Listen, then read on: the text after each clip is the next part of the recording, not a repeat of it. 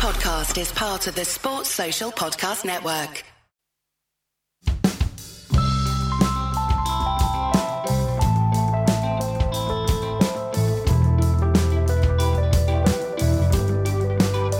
This episode of Red Inker, we look at something slightly new to cricket scouting. And in order to do that, I only went and found someone who started their own cricket scouting magazine. I'm Ronan Alexander and I'm the creator of Scouting Cricket. On this episode, we look at a few different talented players, but really what we're doing is breaking down how we need to look at cricketers going forward, where they fit in, what their skill sets are, not specifically batter, bowler, or rounder, but where they can be used in different kinds of games. But we also look at 5 up-and-coming talents that you might be interested in. Tell me why you started your Scouting Cricket Network. I just think there's a kind of buzz about young players within sport in general, and something I've personally gotten interested in. And so I kind of got into Scouted Football by listening to their podcasts, and I bought one of their handbooks, which has like 20 sort of profiles on young upcoming sort of left field footballers that people don't know much about. And I thought maybe there's a wee gap for something kind of similar within cricket, which is my main sport and passion. So yeah, I just started it just under a year ago, maybe. I think maybe I had it for 10 or 11 months now, and just started with a podcast, progressed onto a website, and then produced my first kind of magazine a couple of months ago. So that's kind of how it all came about, really. I really should have the magazine in front of me so that when you say it, I could have put it up and done a promotion for you. But I think it's downstairs on my sofa at the moment. But I do have your magazine. I really like it. And so obviously, if anyone likes Ronan stuff, go over, buy his magazine. There's some really interesting stuff there. What do you make so far of the sort of the state of cricket scouting? It feels very, very amateur to me at the moment. Yeah, I think it's something that's possibly got a lot of room for growth. And there's some people that I like personally, after speaking to Dan Weston, who people may be familiar with from his work with Leicestershire and most recently Birmingham Phoenix in the 100. After speaking to him, he speaks about it with so much knowledge and passion. He seems to be like a kind of step ahead of people in the way that he thinks about the game, and a lot of his ideas, it's good to have seen that his ideas he got to put to use in the 100 and got that trust with him, and a lot of the ideas that he spoke about seem to really pay off. So I think it's something that we'll see more of in the future, and something that will kind of really grow as an industry, I think. And are you more interested at the moment in working in the media side and building up your little empire? Or tomorrow you get a call from Hampshire and say, can you come down here and help us find players? You're on the first train down? I don't know, however you get down from Scotland. Yeah, I suppose a bit of both, really. I've always had an interest in kind of the scouting stuff. I played a lot of Football Manager growing up and still play it a lot just now. So finding young players in that, I think everyone familiar with that game will know where I'm coming from there. And yeah, just kind of putting that to use in cricket. And then I studied sports journalism at uni, so just kind of experience with writing and making sort of content kind of that way as well. So they're kind of both things that I kind of have a sort of equal interest in, really, and something that I'm pretty passionate about and hoping to develop further as time goes on. Yeah, well, anyone who knows about Football Manager will hopefully have played International Cricket Captain, which is the cricket version. Not quite as advanced as Football Manager, to be fair, but I always found it a lot of fun. Let's talk about, like, when you're watching cricket, are you trying to watch as much as you can, or are you trying to talk to as many people as possible, or are you trolling stat sites? How are you finding the younger players coming through? I've just kind of started watching a lot more cricket in the past maybe 2 or 3 years. I find myself kind of watching it a little bit differently now. I would normally just kind of sit back on the sofa and just enjoy it for what it is, but now I'm kind of watching it with a different kind of spin on things, just looking for players who offer something slightly different, or someone who just catches the eye, or, you know, stands out that bit extra, and seeing why it is they stand out and what it is they kind of do. So yeah, I find myself watching it a bit differently, which is pretty interesting as well, and just kind of comes from there, really, I suppose. Just kind of that kind of analytical eye comes into things more. It's really interesting. I remember going from being like an amateur to being a blogger. So still an amateur fan, but you're writing about it, and it completely changes the way that you train your eye over time.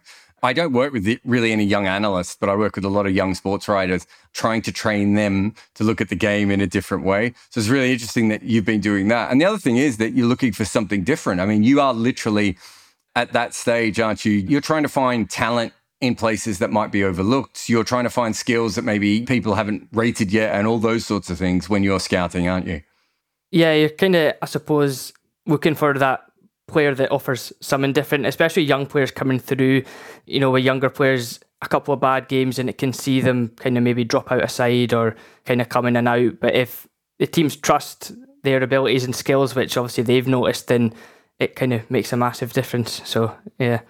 So I asked you what you wanted to talk about on this podcast, and you came up with 5 young players that you wanted to talk about. You've already scouted all these guys, right? This is not just coming up with it off the top of your head when I ask questions, are you? Yeah, I've got some notes down that I've got about them all, so I've been kind of digging away. I will be probing you deeply. I don't want you to suddenly feel like I'm attacking you. I will try and attack you if I can, mate, but let's keep it normal. The first one's Will Jacks, who is a Surrey player. He's really interesting for me because I sort of grew as a cricket writer by covering Surrey. So I moved to the UK in 2008, around the corner from the Oval. Stuart Meeker and Chris Jordan and all the sort of younger, talented players that came through, even guys like Tim Lindley, who didn't quite make it to the next level. Like, I had notes on all these people. I probably still have more notes written on Gary Wilson than Gary Wilson realizes that are actually written on him, right? And by 2012, 2013, I don't follow Surrey cricket as much because I can't get down to the Oval because I'm covering international cricket all the time. And so Will Jackson's one of those guys that kind of happened in my blind spot of Surrey cricketers. So to start with, what's his role at the moment as you see it? Well, he offers quite a unique role. Well, with the bat, he's simply just predominantly as an opening batter, and his boundary hitting in the power play, kind of 360 around the pitch, is what his kind of main strength is. And then as a bowler as well, I think 2020 was a really successful year for him with the ball. I think that got him the PCA MVP award for the season, although his bowling this year seems to have kind of taken a back seat, which is interesting. But he predominantly bowls his spin within the power play, so creates a bit of pressure early on, can be useful for matchups with his option as well. But it's his boundary hitting that's the kind of main spark for him. I think his boundary percentage in the Blast this year was 29%, which is kind of way above the normal standard, which I think would kind of ballpark would be just above 20 probably. So the fact that he's so high is, well, he's way above that. Almost 1 in 3 balls he faces goes to the boundary. So that's a pretty ridiculous stat. I think him and Tom Banton in the Blast were kind of miles above the others. So that's kind of his main standout, just his boundary hitting at the top of the order. I'd love to see him if he was able to stay at the crease for maybe 20 balls more than what he normally does, because it could just accelerate his kind of innings so much. Because I think in the 100, his top score was only 44. Although he did have a reasonably good tournament with Oval Invincibles. But again, if he was able to just stay at the crease for that little extra few overs for how dangerous he is, it kind of take him to that next level. So he's a power hitter who does a little bit of bowling. How many overs are you going to get from him in a normal T20 game, do you think? Well, last year he was quite a kind of frontline bowler for Surrey in the tournament, but this year he's kind of came back. He's maybe only bowling 2. Maybe if his first over goes well in the power play, he'll get a second, or depending on the situation. I had a look at his stats for the 100. I think he only bowled 3 sets of 5 in the whole tournament, so he really wasn't used, although they had a lot of other spin options anyway, with like Narayan, I think was kind of their... Narayan and Shamsi. Yeah. Sorry, can we get some more overs out of Will Jacks, everyone? Yeah. Exactly, so just kind of those 2 overs possibly, and if things are going well, he can get 4. But it kind of depends who's in the team as the frontline spinners as well, for how much he'll bowl. And what's his ceiling? Are we talking England player, IPL player, or are we talking decent sort of rotation sort of player in the 100 and maybe Bangladesh Premier League and T20? I'm trying to think of a league worse, Big Bash fill-in type player. Like, where do you see him in 3 to 5 years? I think he definitely has the potential to be an option for England, but I think, as we all know, their depth of batting talent is endless, so it's really difficult to break in. But I think he's definitely got the abilities to play international cricket. He's maybe just a bit unlucky with how much depth England have got with their batting and how everyone's doing so well. Whoever they seem to give a shot seems to take the opportunity with both hands, like Phil Salt in the recent series with Pakistan with a kind of COVID outbreak. He got his chance and he batted really well. So he's kind of down the pecking order, but it's something that he can definitely has the ability to make the step up to. He played obviously in the BBL with Hobart Hurricanes last winter. Probably didn't have the tournament he wanted to, wasn't as effective as he was in the Blast, but maybe that's something he can get another opportunity in another kind of similar tournaments around the circuit and really kick on. But do you see him as a 1 in 4 overseas players in an IPL team, or is he not quite at that level, do you think? Not yet, but I think he could, with the way that he plays in England, is something that teams will definitely take notice of. He's probably quite far down the list to like be a frontline opening batter in the IPL, just with the depth of batting that kind of India have as well. It's difficult to kind of break in there too, but I think he can do it. So yeah, hopefully you can see him continue to progress. Beautiful. I obviously said to you, come up with your list of 5 players, and you obviously got confused and just thought I meant as many people named Will as possible. But we now have Will Smeed. Tell me about Will Smeed. Where's he from? He plays with Somerset in the county circuit. He kind of made his debut, I think, at the back end of the 2020 season against Worcestershire, but this year he got more opportunities in the Blast. He wasn't like a regular in the team. I think he kind of came in the latter stages and he impressed without setting the world light, but I think people noticed that he has something about him, and then Dan Weston picked him up with Birmingham, and his first game, I think he got 45 from like 13 balls or something, and he's kind of announced himself and showed that it wasn't really like a fluke knock either. He had a really solid 100 and kicked on, and he's someone who is quite a predominant 6 hitter as well. I think he hit 10 sixes to 13 fours in the 100, which is a pretty solid ratio for 6 hitting, and 15 sixes to 25 fours in the Blast. So it's 6 hitting as well. Good ratio, yeah. I think his boundary percentage was good as well. In the Blast it was 22, and in the 100 it was up at 24.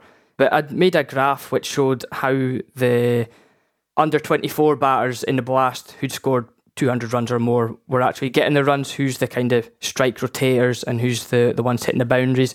So his boundary percentage was pretty solid at 22. There's only a handful of players higher than that, but his non-boundary strike rate, so when he's not hitting boundaries, is he rotating strike or is he eating up dot balls? His non-boundary strike rate was only 51, so he's eating up quite a few dot balls. I think he was one of the lower non-boundary strike rate. But then in the 100, his boundary percentage was up at 24, and his non-boundary strike rate went up to 73. So it shows that in that small space of time, has he possibly done something? Has he been told to do something to kind of adapt his game a bit more? But he seems to be someone who continues to improve and kind of came from nowhere, really. So yeah, he's one to really keep an eye on. That original record that you talked about in the Blast, that's more like what you would expect from a West Indian. So a lot of them have strike rates around 120, 130, which are not spectacular, but it's because there's so many dot balls and so many sixes. It's like that combination, isn't it? And then the next one that you're talking about, that's more towards the sort of AB de Villiers, Glenn Maxwell level of where there's no dot balls and you're still hitting a lot of boundaries, which is kind of, I suppose, the dream, unless you're just Andre Russell who can have dot balls and it's fine. Where are you going to bat him? Does he have any flexibility, or is he a top order player, middle order player?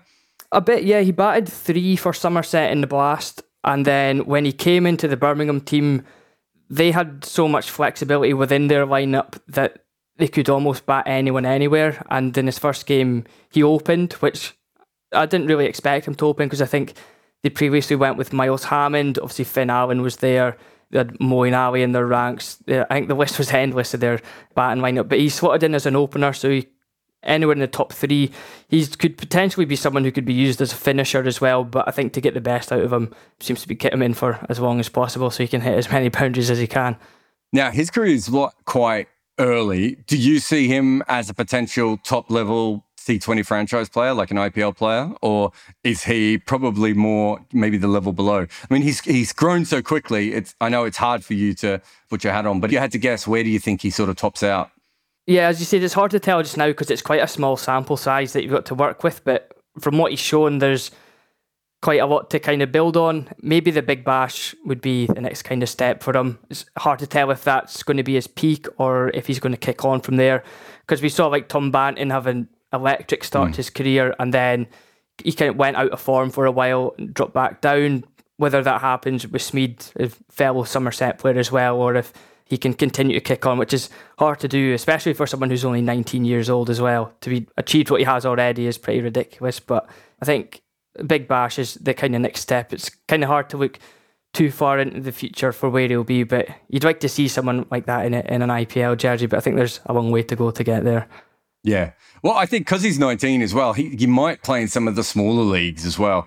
I'm trying to think of which one of them is actually left running because the Euro one's gone. The Afghan one might be back, I think. So I reckon that's a really good chance for him to really see where he can go and how his skills can translate. The other interesting thing is that you've had, as you said, with him and Banton, there's been a couple of Somerset guys coming through, and that's the pitch that actually spins the most in England. It's interesting to see if that means that will translate when they go overseas, because so many of these leagues are spin dependent. But I suppose we'll have to see if that's a thing going forward. Finally, we're away from our wills. I've got Ashmead Ned. Tell me about Ashmead Ned. Yeah, so he's a left-arm spinner from Guyana. Did well with the West Indies under-19s, the last under-19 World Cup. He's quite a defensive bowler. I think he said himself he's someone who likes to build pressure. And I think in the team for the upcoming Caribbean Premier League, he's part of a really exciting spin attack. He's got himself as a slow left armer, Kevin Sinclair, who's right arm off break, and Imran Tahir, leg spinner. And all of them are capable of bowling in the power play or the middle overs. The main thing with Ned that stands out the most is his economy rate.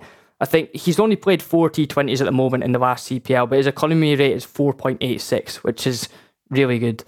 And I think in 50 over, he's played a lot of the regional Super 50 in the West Indies. I think he won it with the West Indies emerging team, and then he played the last tournament. I think he was at the Leeward Island Hurricanes, and I don't know off the top of my head exactly what his economy rate is, but it's in the 3s, so it's really good.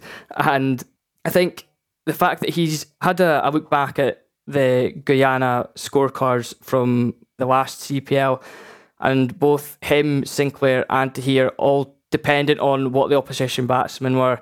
Sometimes one of them would open the bowl and the others would be used in the middle, so they have a really kind of diverse and versatile spin attack. So he's someone who's there to keep an eye on. It'll be interesting to see how they line up, if they're able to fit all those 3 into the same team at once, or if they'll rotate them. But yeah, he looks like someone.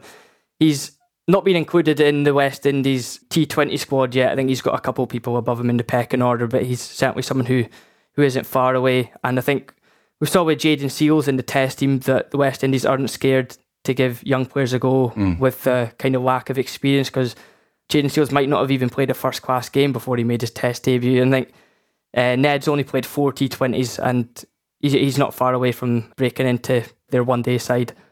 I can tell you exactly what everyone will say about him if he comes through. They'll say that, what's his record like away from Guyana? Because as I'm known to refer to that pitch, the Guyana glue pit is brilliant for spinners. So the really interesting thing for him is if his numbers hold up away as well. Is he like a strong, tall left-arm finger spinner like Suleiman Ben or, Ashley Giles? Or is he more like an Asian-style left-arm finger spinner? No, he's more like Ben and Giles. He's quite a big chap. He's got the bill to be a strapping seamer, but both spin.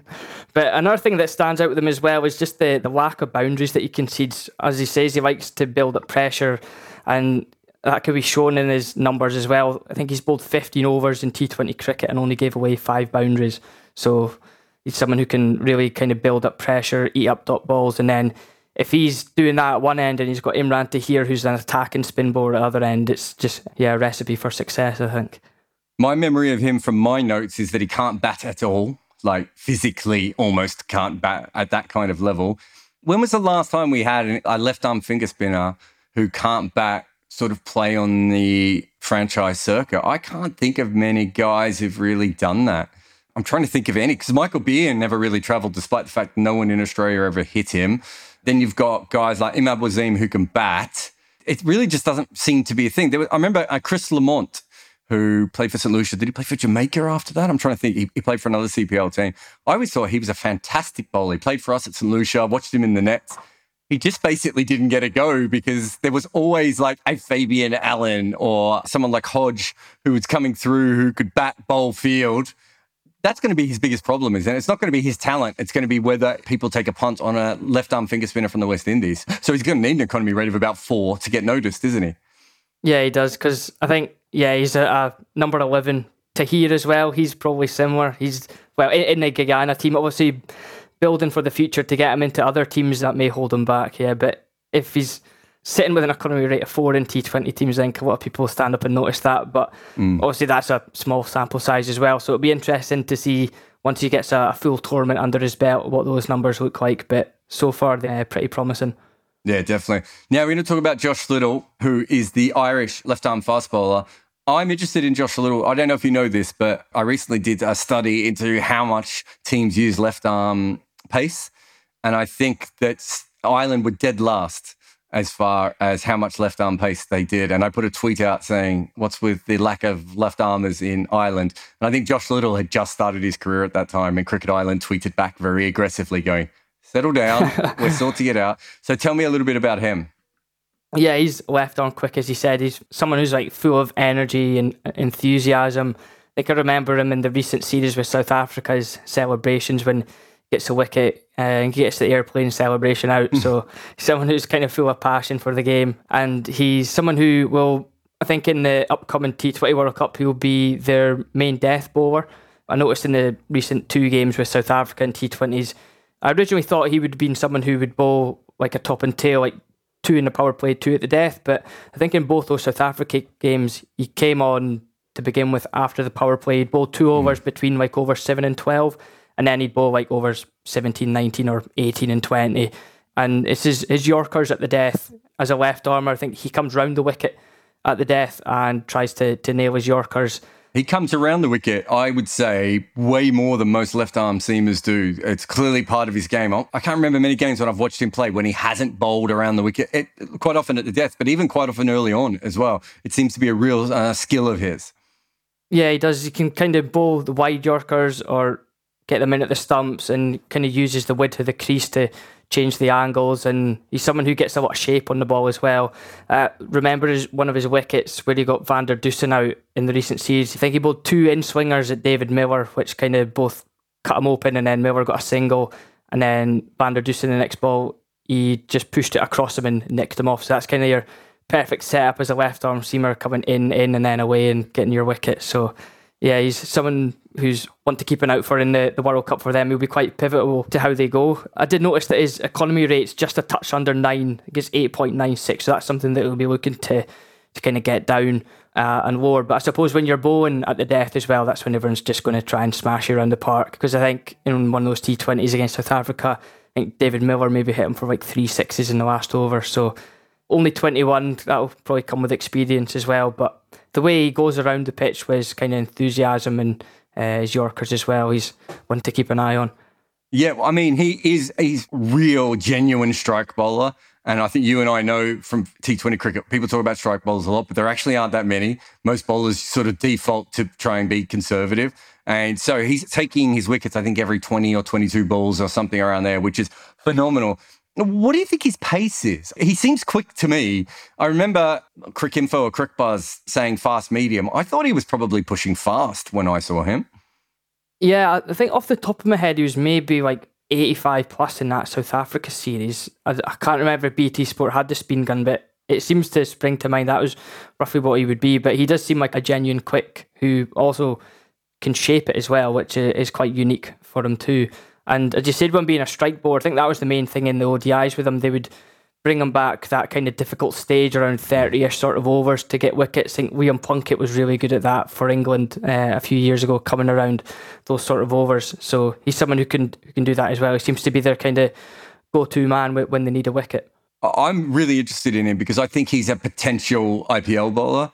I think because he's left arm and he's quick and he can move it, that combination, if I was going to say if there was a like for like at the moment, it's probably someone like Mitchell McClenaghan, where you know that Mitch is going to go for a few extra runs, but you also know that if he runs through a team, he basically wins the game for you. So I think there's a real comp there between him and McClenaghan.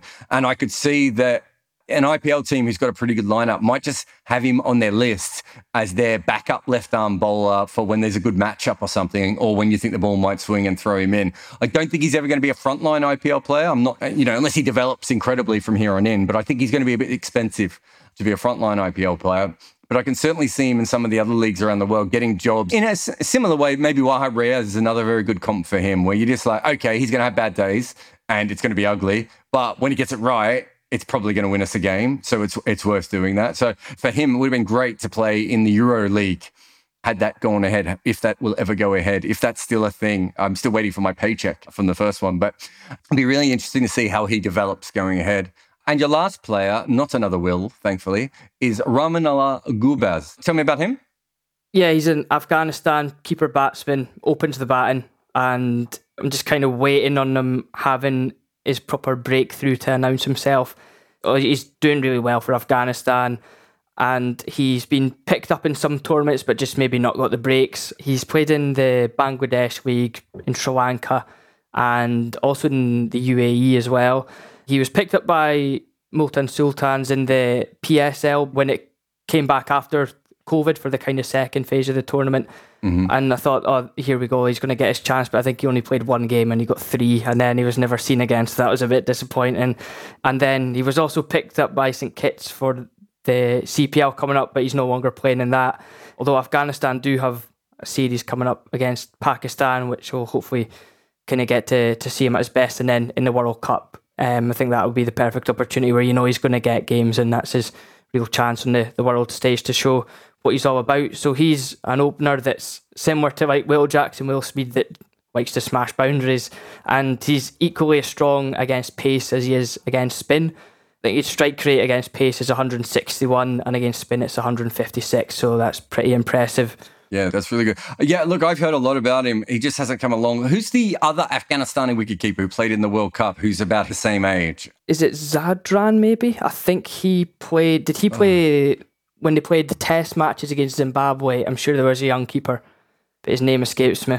Oh, it's not Zadran, but they both came through at the same time, and one of them is probably perfect for Test cricket. The other one's perfect for T20 cricket, and they'll probably end up fighting each other for the one-day role going ahead. But it's really interesting that they've got a couple of young keeper batters, because for a long time they basically had Mohammad Shahzad waddling around. Mohammad Shahzad's probably 50 and was still playing. So it's really interesting that he's come through. But as you said, he hasn't quite done it. I would say he's kind of a short form opener. And by that I mean, you're not going to expect him to average 30, 35, 40, are you? It's more in the mold of maybe someone like what Michael Lum used to be, or maybe Luke Ronchi, where you just if he averages 25, he might get you that 25 off 12 to 17 balls, so it's worth it. That seems to be where his head's at the moment. But that happens a lot with younger players as well. And he's incredibly young, isn't he? Yeah, he is, yeah. And as you said, those kind of 25 off not many balls is probably where he'll be at, but he is capable of batting longer periods. He scored his maiden ODI ton against Ireland during the winter.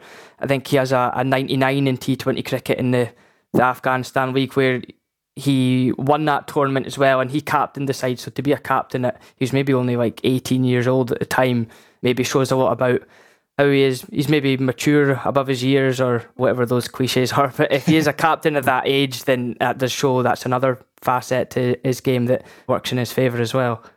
For me, I'm going to get you to rank them in a minute, but I think for me, he's a certain IPL player.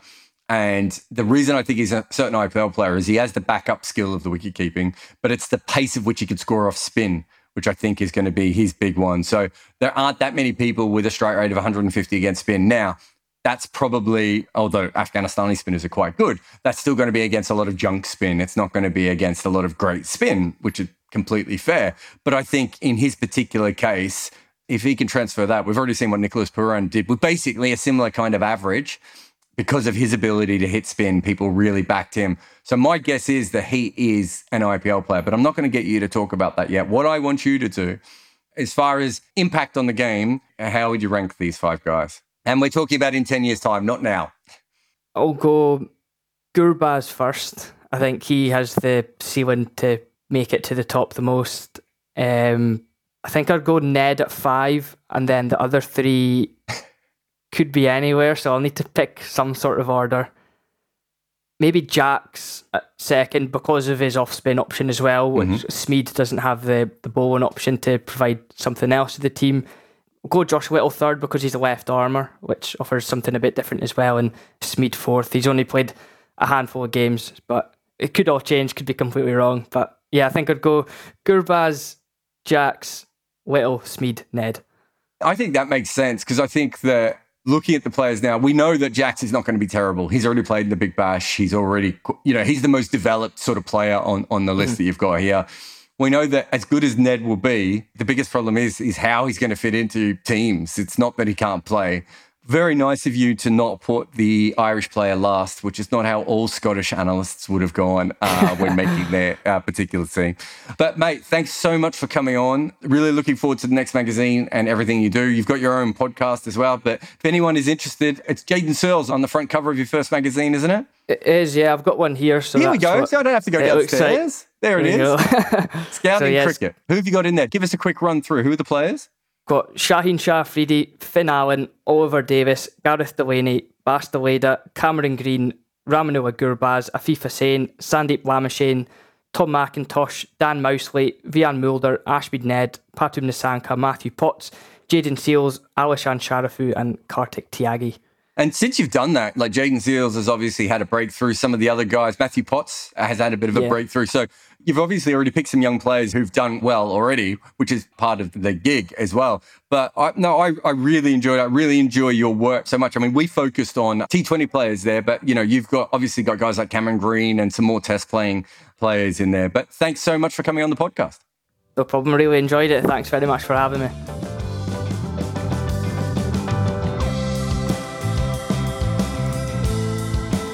Thanks for listening to Red Inker. There is more information on my guests available in the show notes, including their Twitter profiles, if they have one. This is the important bit, though. Please review on Apple Podcasts or anywhere really. Share it on all the social medias and just get it out there. If you can, act it out in plays on your balcony with your loved ones. This podcast is made possible by the people who support us at Patreon, so thanks to those who already do. And there is a link to Patreon in the show notes as well. Red Inker is made by me, Jared Kimber. Nick McCorriston makes everything sound better for your ears, and the theme tune is called The Prisoner by the Red Crickets.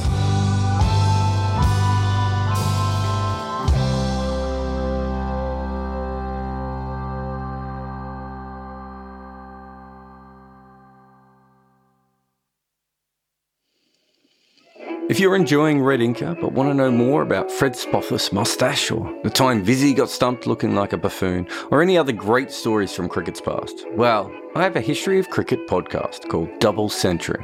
This time we look at something that will please cricket fans around the world, except maybe from one country, because we're looking at the first time teams defeated England.